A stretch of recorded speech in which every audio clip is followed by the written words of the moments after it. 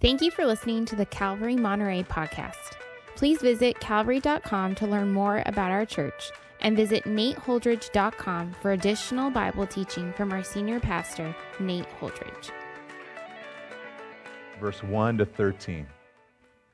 Therefore, while the promise of entering his rest still stands, let us fear lest any of you should seem to have failed to reach it. For good news came to us just as to them, but the message they heard did not benefit them because they were not united by faith with those who listened. You might remember a few weeks ago we were in Hebrews 3. There's a contrast between the generation that didn't believe God about going into the promised land, and so they had to wander in the wilderness. So what they heard didn't benefit them because they didn't believe that God could help them. For we, verse 3, who have believed enter that rest. As he has said, as I swore in my wrath, they shall not enter my rest. Although his works were finished from the foundation of the world. For he has somewhere spoken of the seventh day in this way. And God rested on the seventh day from all his works. And again, in this passage, he's quoting from Psalm 95 now, he said, they shall not enter my rest. Since therefore, verse 6, it remains for some to enter it, and those who formerly received the good news failed to enter because of disobedience, again, verse 7, he appoints a certain day. Today, saying through David so long afterward, in the words already quoted, today, if you hear his voice, do not harden your hearts. For, verse 8, if Joshua had given them rest, God would not have spoken of another day later on. So then, verse 9, listen to this. There remains a Sabbath rest for the people of God. For whoever has entered God's rest has also rested from his works as God did from his. Let us, therefore, this is for us today, strive to enter that rest, so that no one may fall by the same sort of disobedience. For, verse 12, the word of God is living and active, sharper than any two-edged sword, piercing to the division of soul and spirit, of joints and of marrow, and discerning the thoughts and intentions of the heart. And no creature is hidden from his sight, but all are naked and exposed to the eyes of him to whom we must give account. Let's pray together. Father, you are busy here in this passage introducing to them and to us the concept of your rest, which, Lord, without even knowing completely what that is, we desire it, Lord. We want to be brought into your rest. We want to enter it.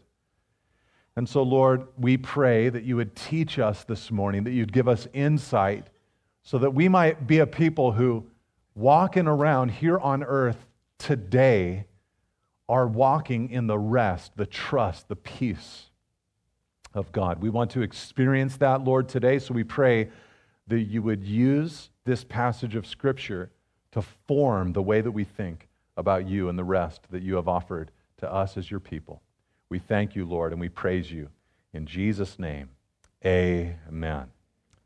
One of the most famous sayings of Jesus comes from Matthew chapter 11, verse 28, where he said, "Come to me, all you who are weary and burdened, and I will give you rest."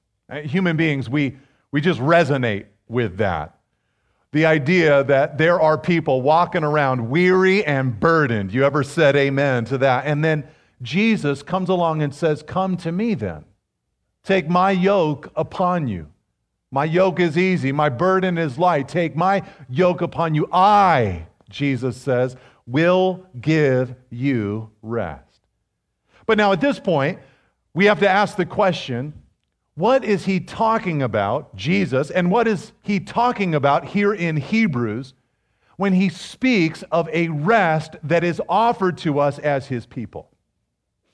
I know it's easy for me to fill in the blanks on what rest looks like. I have all kinds of ideas in my mind, in my imagination of what rest looks like. If I could pick like a day in my life where I could really picture rest perfectly, it would come from the summertime. This last summer, I take my family traditionally, habitually, every single summer. We go up to Lake Tahoe during the summer months. And this last summer, there was this one particular day. We knew it was going to be hot, clear skies, no rain, and it was just going to be a gorgeous day, and that was going to be a beach day. We don't do the beach every day that we're there, but there are certain days where it's like you have to go to the beach on this particular day. And it just so happened to be part of the time we were there where we had a bunch of friends that were with us. And so what the husbands did is we all got up early, we loaded up the truck, we got the coolers, the canopies, the blankets, the towels, the flippers, the goggles, the coolers, the food, the barbecue pit, and the hammock. Because I've been carrying this hammock around all vacation long, waiting to go to a beach where I could get a spot next to a couple of trees. And it hadn't happened yet, so I brought the hammock. And we got there to the beach early in the morning before it was really hot, and we just started setting everything up, me and the other dads. And we got everything out, we're laying out the blankets and the canopy. We got everything going. I got my little hammock set up, and by then it's starting to get really hot. We're kind of sweating a little bit, but then after that, the wives were not there yet, the kids were not there yet. So after that, I put on my running shoes, and I said, man, I'm going to go in the heat. The heat's starting to come out in the heat. I'm going to go for a nice run, 4 or 5 miles. I'm just going to let my skin get, because I go skins when I'm in Tahoe. And I'm going to, not to put that image in your mind, I'm so sorry. But I'm going to run. I'm going to let the sun just bake on my skin. I'm just going to get all sweaty and everything. And then, so finally, I finished. I went back to the beach. The guys were there. But before I lay down, I then jumped in the water. You're hot. Your heart is pumping. You jump in the water. It's like this cool, crisp, snow melt water. And then I come out. I lie down on the towel, dry off, let the sun warm me up back again. And then once I'm all dry, all warm, I go over to my hammock in the shade, pull out my Kindle, start reading a book. That's rest right there. That was it, man. Oh, it was so, yeah, you guys want to clap for that, yeah. That's probably like the kind of idea that we have when we think about rest. But what is God's rest? What does he have for the human heart? Well, in this passage, we are going to look at that question and think about how to enter into the rest of God. One way to answer this question is by looking at what occurred previously in the passage. And in Hebrews chapter 3, the author points out that there was a generation who tried to go into the promised land, but when they got to the borders of it, they didn't believe that God was strong enough to bring them into the promised land successfully, and they feared the people who were already living there, so their unbelief kept them from going into the promised land rest that God had for them. But that's what was passed in this passage. What's going to be spoken of, and we already read a little bit about it, is talking about actually going into the promised land, but also going back to the Garden of Eden. And so that has something to do with the rest of God. What was it like before the fall in the Garden of Eden? That has a little something to do with the kind of rest that God wants to provide for us as his people today. But then, as you keep going in the book of Hebrews, you look even past chapter 4 and you get all the way to the end of the book, and the author has this whole category of phrases that he wants to use to describe the eternal, someday, forever destiny of God's people. He uses phrases like this: the city that has foundations. Wherever you live, wherever you're from, you do not live in a city that has foundations. But there is a city coming, he says, a holy city that has foundations. Hebrews 11, verse 14, he calls it our homeland. Chapter 11, verse 16, he calls it our heavenly country and city. Chapter 12, verse 22, he calls it the city of the living God, the heavenly Jerusalem. Listen to this phrase from chapter 12, verse 28. He calls it the kingdom that cannot be shaken. And then finally, chapter 13, verse 14, he will call it the city that is lasting, that is to come. The lasting city that is to come. So in a sense, you could say that the author to the Hebrews, when he's writing about this rest that believers can walk in today, he has a perspective that it's kind of like the rest that they finally won when they went into the promised land. He has a perspective that it's kind of like the rest that Adam had in the Garden of Eden. And he has another perspective that says it's ultimately found when we finally get to the great and eternal and final city with God that lasts forever and ever. But what's clear from this passage is that he's not thinking that Christians should be a people who say, right now I have no rest. Right now, I have no peace with God. But one day, I will have it. No, he says Christians should be a people who say, one day I will have in that eternal city rest with God, but that eternal city is reaching out into my current experience and asking me to enter into God's rest today. In fact, the two words that are used over and over and over again in this passage that we just read together are the words rest and the word enter. God wants you to enter into His rest every single day of your Christian life experience. In a sense, you could say it like this. It's not only heaven reaching out into our today, trying to dictate the way our lives are lived today. But maybe you could say it like this. It's the voice of our Father in heaven trying to reach out from heaven with His voice to dictate the way in which we would live our lives today. I'll give you an example of this. When I was a boy, this will tell you a little bit about my psyche, so please be patient with me. But when I was a boy, I was a stressed out little guy. I don't know what I was stressed out about. I was growing up in Pacific Grove, of all places, the butterfly capital of the world. I should have spent in total peace, me and the monarchs, But I wasn't. I was stressed out. I was worried, and all that. And one thing I worried about and stressed out about a lot was all of my athletic endeavors. I didn't connect the dots by looking at my father and my uncles and seeing their athletic prowess and realizing, yeah, there's a limit to how far I'm going to go. I didn't think that, as I was growing up, I thought man, this is a big deal. I got to take this really seriously. I remember one day my father, he told me after a particular baseball game, I probably struck out a couple times or something like that and was embarrassed and sad and depressed and bummed out. And I remember my dad, he came to me and he wanted to comfort me. And this will tell you a little bit about my childhood. This is how he comforted me. He said, Nathan, there are 1 billion people in China who don't even know that you played that baseball game today. That was his word of comfort. I would have been good with you're really good. You just had a bad day. You'll get them. You'll probably go pro. I would have been good with any of that. But no, but I remember that stuck with me. It was like a revelation. It's wow, that's so true, And I remember there'd be times where I'd be up to the plate and I'd get down to 2 strikes and I'm right up there on the verge of striking out and I'd have this little voice going, there are 1 billion people in China. They don't even know what I'm doing. They don't even know what baseball is, a lot of them. It just kind of hit me. It was the voice of my Father impacting my experience. God wants to do the same for us today. He wants to bring us into rest by having His voice minister to our current experience today. Rather than having a slave-like relationship with God, He wants to impart to us His grace so that we will live a life that is responding to the grace that He has spoken into our lives. Rather than walking around in dead religiosity, dead religion, He wants to speak to us to say, look, I've called you, I've invited you into fellowship that is dynamic and real with me.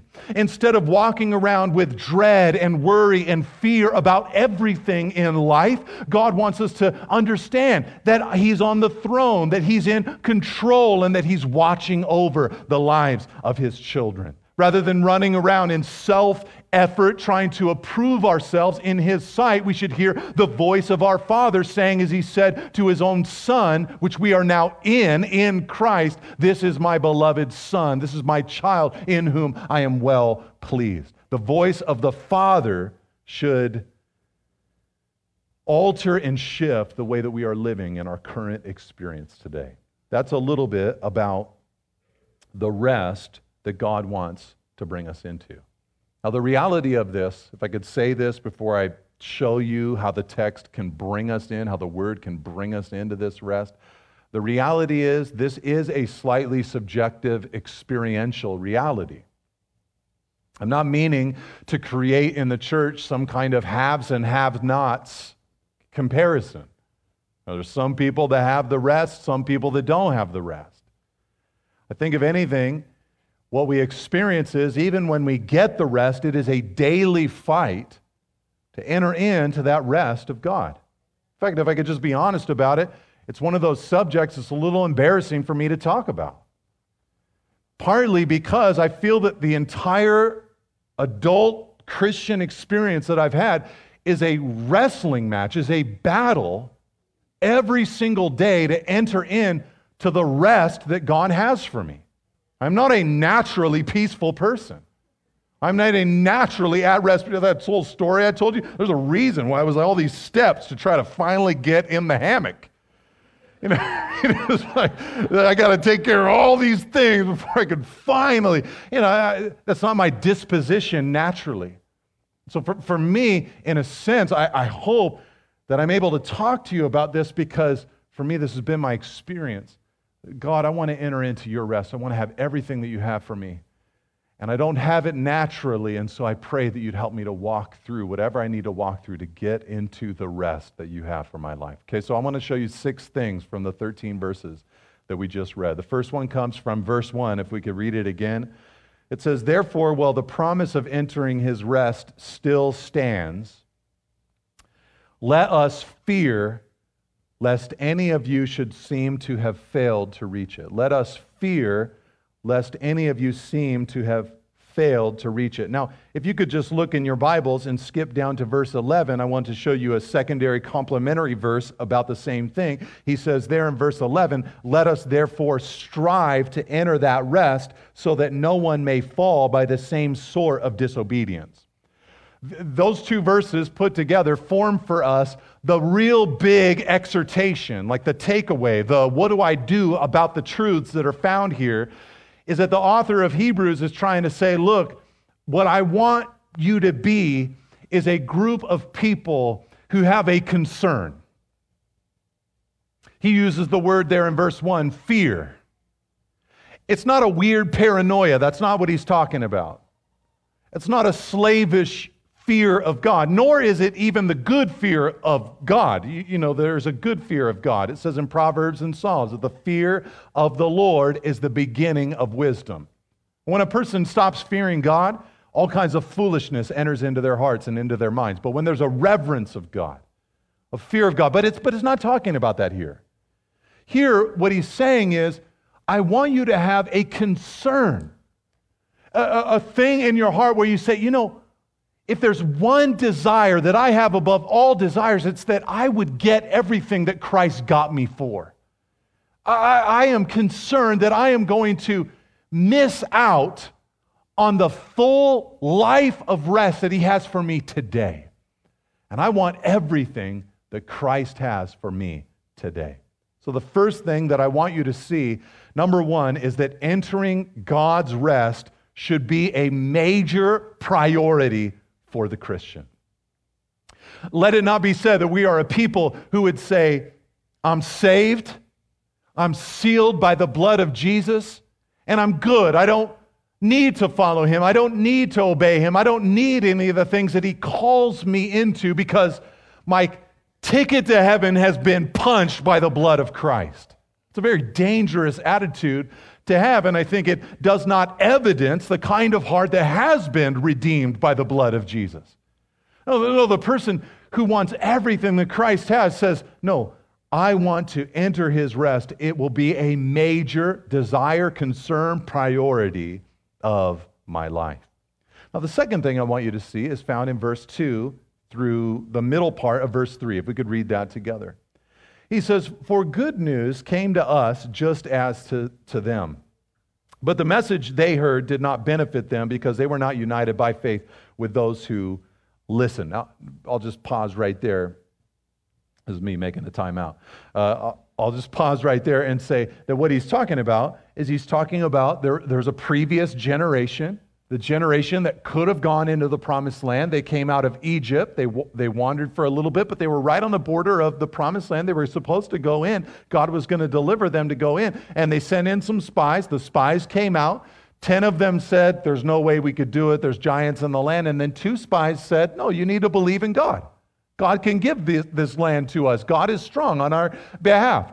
And what it says there in verse 3 is the congregation, the group, the millions, they were not united with those who listened. Joshua and Caleb, the 2 guys who believed. They weren't united with the believers, the ones who had faith in God. He says there in verse 3, as we read on, he says, for we who have believed enter that rest as he has said. And here he quotes from Psalm 95. Really, Hebrews 3 and 4 is the author's way of picking apart Psalm 95.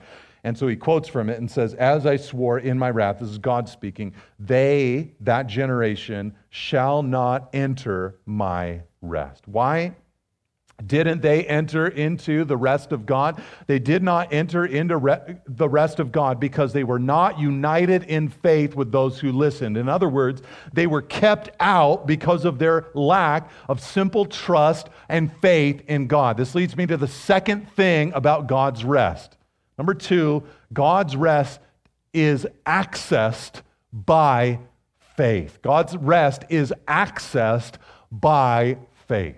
Let me give you an example of this that I'm sure many of you can relate to. Have any of you ever been at odds with or had tension with another human being?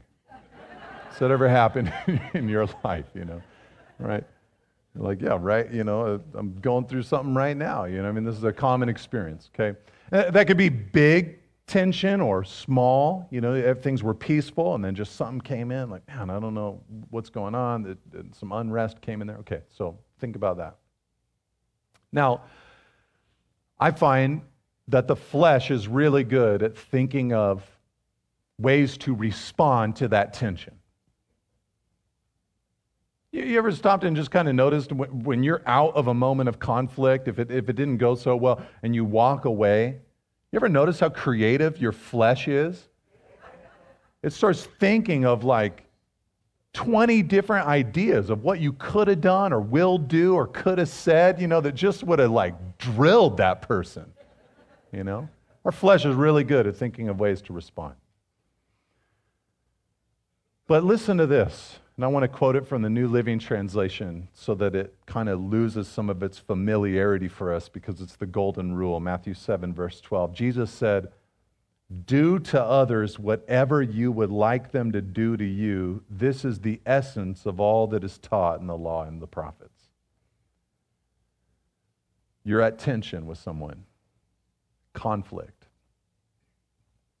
You hear the voice of the Lord. Do to others, treat that person in the way that you would want them to treat you.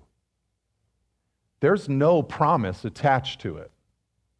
There's no thing that says, and then what will happen is they will be so blessed. And they're going to turn around, they're going to start treating you like you wanted them to treat you in the first place. No, there's no promise of that. It says, this is what the law and the prophets, the sum total of it is, do unto others as you would have them do to you. That, brothers and sisters, that takes faith. It is a step of faith. What you're going through right in that moment is you're like on your own little journey into a cool little part of God's promised land for your life. That you would be more like Christ than before. And you're right there on the edge of it. You're buttoned up against it. And this tension comes, this conflict comes, and the question is, how will I respond? What am I going to do? And it takes faith, it takes trust in the Lord. To say, God, I believe that your way is the best way. I'm going to treat this person right now in the way that I would want to be treated, with no promise that that's going to do anything in resolving this conflict, but I'm going to do it in trust and obedience that you're going to bring about the best thing in my life as a result. And when you exercise that faith, that trust in the revealed word of God, you are walking into another little part of the territory of Christ-likeness that God has for you. All right, so God's rest is accessed by faith. The passages about worry and stress and all of that, it takes faith to cast your cares upon Him because He cares for you.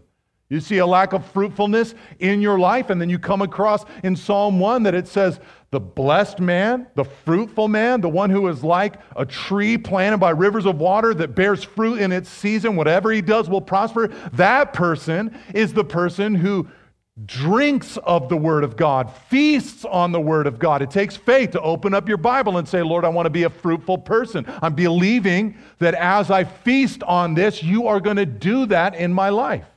It's not a law or a work for us to keep, but faith to express in the living God.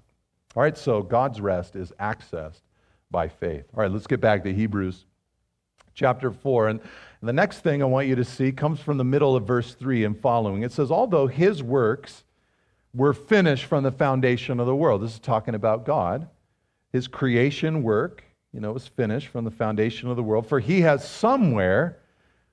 And this is from Genesis chapter 2. The writer to the Hebrews quotes from the Old Testament that way a lot, for He has spoken somewhere. It's not a disrespectful thing. It's just a tone of all of it is God's word. So He has spoken somewhere of the seventh day in this way. And God rested on the seventh day from all His works. And again, in this passage, the one he's picking apart right now, Psalm 95, he said, they shall not enter my rest. Okay, I want you to catch what's going on here. It's easy to miss. I want you to catch this. Up to this point, the author, he's been doing this thing where he's like trying to point out that by faith we enter into the full rest that God has for us. And he's been asking his readers to go back in their biblical memory all the way to the book of Exodus and the book of Joshua secondarily. He's asking them to look in also the book of Numbers to see and remember that we came out of slavery. There was this moment of decision. But here he does something different. He's asking them to go back not just to Joshua or Exodus or Numbers, but he says go back even further. And go to Genesis chapter 2. Think about the act of God's creation. And how for 6 days He laid out creation by the word of His power. And then it says, and on the seventh day, God ceased from His creative work. And He rested. On that seventh day, everything was good. Everything was pure. Everything was perfect. And he asks the reader to think about that seventh day. And what he seems to be saying is, this rest that we can have from God, it's not something that is brand new. It's something that God instituted from the very beginning. So here's the third thing I want you to see about God's rest. Number 3, God's rest takes us back to and beyond the original rest. Takes us back to and beyond. Back to first, let's think about that. When Adam and Eve were walking around in the garden before the fall, before sin, it was a pretty great experience that they were having with God. It was just total friendship, companionship with God. God who had eternally had fellowship, friendship, love within Himself, Father, Son, Spirit, wanted to share that with His created beings. And so Adam and Eve, they're walking around in the joy of fellowship with God. So in one sense, we would say this is what Jesus, by His blood, He has purchased for us a rest like that. We get to go back into full relationship and fellowship and friendship with God. You guys are looking at me all serious. I feel like you should be happier about this.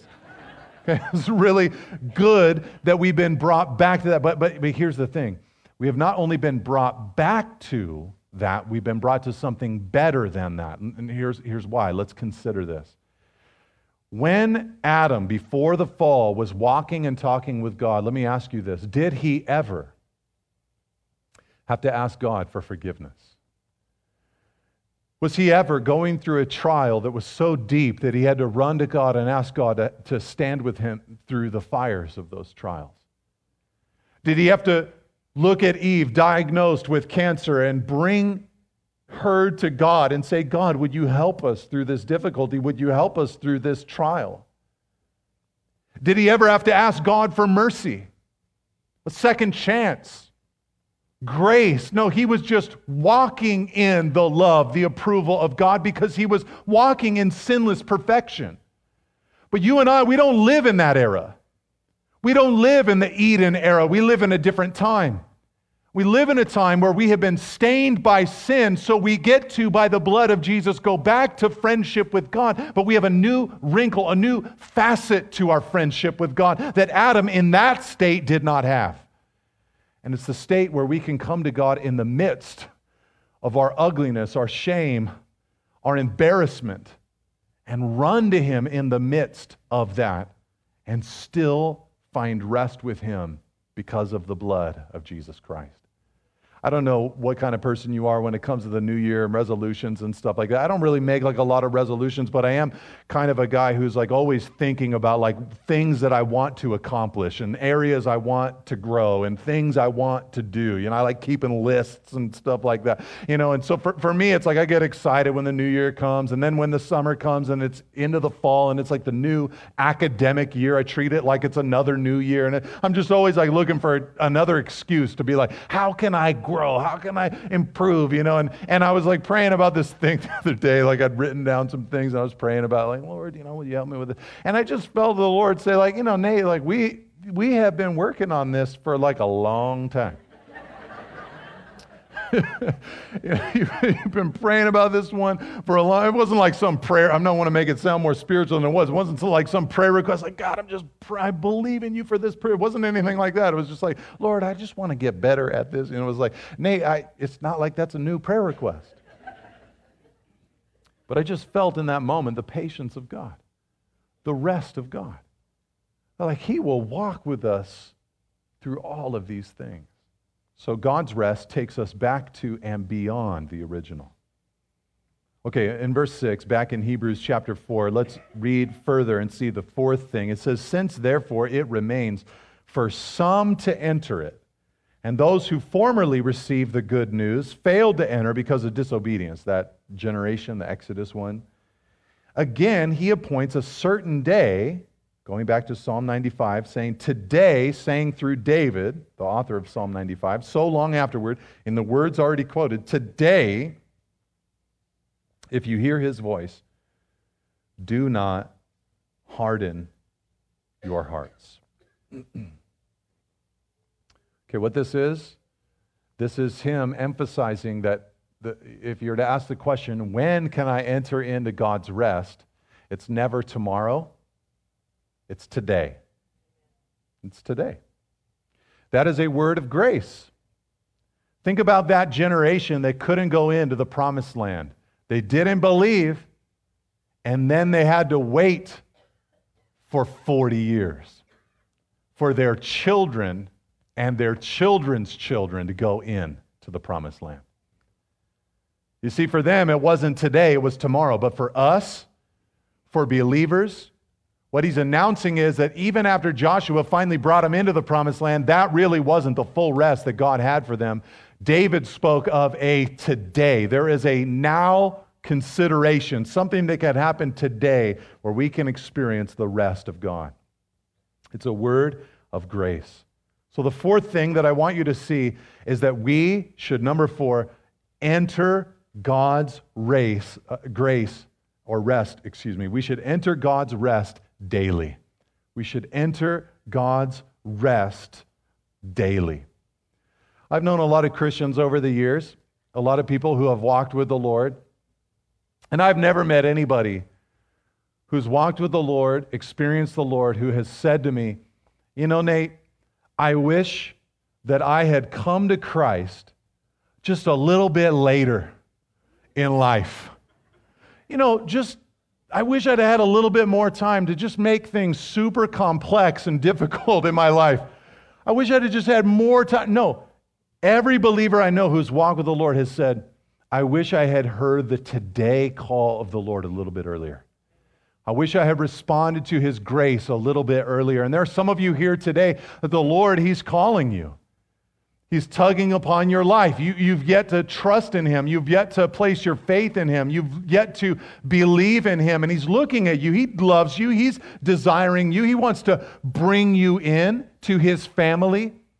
And today should be the day for you to come into the family of God. Today should be the day where you place your faith and trust in Christ. Because a beautiful reality is you can have a long history of rebellion against God, and you can't walk your way out of that over a long string of consecutive todays. No, you just have today. And today you can experience that rest. You could have been wandering from the Lord in carnality for 20, 30 years, and today you can be brought into the rest of God. You could have had a bad week last week as a believer, as a Christian, and today you can come into the rest of God. I'm so glad to be talking to you about this on January 13th of 2019, because by now all of you have failed all your resolutions, and today you can come into the grace, the friendship, the rest of God. It's available to us every single day. That's what the Lord longs for us to know. That we should enter into God's rest daily. Let's see the fifth thing in verse 8 through 10. He says, "For if Joshua had given them rest, God would not have spoken of another day later on. So then there remains a Sabbath rest for the people of God. For whoever has entered God's rest has also rested from his works as God did from His." I don't have a ton to say about this one, and it's slightly complicated, but just listen to this. The fifth thing that we should see is that God's rest is pictured, and I've been talking about this, but it's pictured in creation, the promised land, and the Sabbath system. Creation there first, in that He says, when God created, He ceased doing His works. That doesn't mean that God stopped doing things or stopped doing good things. Just like for the Christian, after we're justified by Christ, we no longer have to go back and try to build a righteousness for ourselves because it's been built for us by Jesus, but we still want to live a life that is faithful to do good works. So on one hand, it's like that. God ceased, He stopped as He continued. Another way that it's pictured is in the Sabbath system. The Sabbath system was a way for the people of Israel every seventh day, and then at various intervals throughout the year to go to Jerusalem and worship God. It was a way for them to experience God. So it's an experiential kind of reality. And then he points to, it's kind of like Joshua's rest, because he brought them into the land that God had destined for them, and he helped vanquish their enemies and bring peace into their lives. Did you know that when Jesus Christ saved you, He saved you positionally, but man, there's a whole bunch of stuff in your life and in your heart, stuff you don't even know about that the Holy Spirit hasn't even gone into yet, but yet He wants to deliver you from those things. That's what the rest of God is like. So God's rest is pictured in creation, the promised land, and the Sabbath system. Let us, verse 11, therefore, strive to enter that rest so that no one may fall by the same sort of disobedience. Again, we already visited this verse when we looked at the first verse, that we are to enter God's rest and that it should be a major priority of our lives. He's saying take it very seriously. We should strive to enter that rest. Okay, now, rest. Enter. That's what the text is all about, right? We're just going on. It's rest, enter, rest. Now let's read our last and final little paragraph. He says, verse 12, I want to show you this last thing about entering His rest. He says, "For the word of God is living and active, sharper than any two-edged sword, piercing to the division of soul and spirit, of joints and of marrow, and discerning the thoughts and intentions of the heart. And no creature is hidden from His sight, but all are naked and exposed to the eyes of Him to whom we must give account." I'm very glad to share this little paragraph with you in connection to the section that we're going through today. Because as you're reading through it, it almost stands out like it's a shift. Like this doesn't fit here. We're talking about rest and entering God's rest and everything like that. And then the author says, for the word of God is living and active, sharper than any two-edged sword. It's like, I don't know if there's any person in this whole church who, if I just taught verse 1 through 11, and we're like, rest, enter, rest, on the patio after service would be like, you know why? Because the Word of God is living and active, sharper than... It's like, where's the logic? Where's this going? Why is he saying this right here? And I think part of the reason why we might feel that way is because this is a familiar passage to many of us, and usually we hear it disconnected from its setting, out of its context. Let's talk about the Bible. What is the Bible? Well, it's the Word of God. It's alive. It's active. It gets down into who you are. It cuts between soul and spirit. It discerns the intentions of the heart. And that is a good study, and that is true of God's Word. But why is he bringing it up right here? Well, think about it. This guy, as he's been writing this out, he's been talking Bible. He's been ripping apart Psalm 95 to apply it to our modern situation. He's been talking about Joshua. He's been talking about Moses. He's been talking about all these scriptures related to the angelic realm. And in the opening verses of chapter 1, he alluded to all of the prophets. In his mind, somehow, the Word of God is able to bring you into the rest of God. In other words, God's rest is offered, sixthly, God's rest is offered in God's Word. This author believed that as you mess with the Word of God will mess with you. And that as you interact with it, it will show you whether you've got that rest or not. It will show you that deeper life. It will show you where your life is today as you simply pour yourself over it and its pages. It is living and active, he says. That means it's alive and it's working. It's sharp and it's piercing. That means it is surgical. It cuts. It gets down to divide soul and spirit, thoughts and intentions. It shows you who you truly are. And how does it leave you?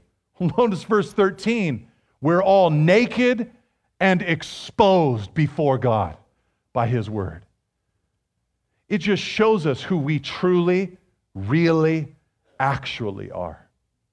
But look, the thing is, if you want to get into the rest of God, you have got to get into the Word of God. You've got to let God's Word speak into your life, speak into your situation. And as I wrap this up, I want to say it like this. I believe that what he's hinting at is that this rest that God has for His people, it cannot, it should not, it must not be faked by God's people. We must go to God's Word and see what could be and be honest about the gap between what is and what could be, and long for that gap to be narrowed so that we could come into the fullness that Christ has for us. I say that with an understanding that where you are seated right now, where we have gathered and who we have gathered with today, this is the prime place where the rest of God is faked. I'm not trying to point anybody out. I'm just saying that we want to have the joy of the Lord, but where in the world might you be tempted to say, I know I don't have the joy of the Lord, but I have the joy of the Lord?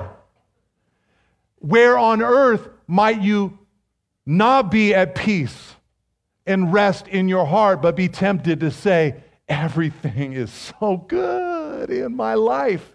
It's right here. It's in the assembly of the saints. Let this Word of God, not just this word that we looked at today, but all of God's Word, perform its surgery upon your heart. That you from time to time would put your hand on the shoulder of someone you love in Christ and say, you know what, right now, I'm not good. I don't have rest in this area of my life. I'm kind of a mess right now. But I want that gap to close. And I want to come completely into the rest that Christ has for me.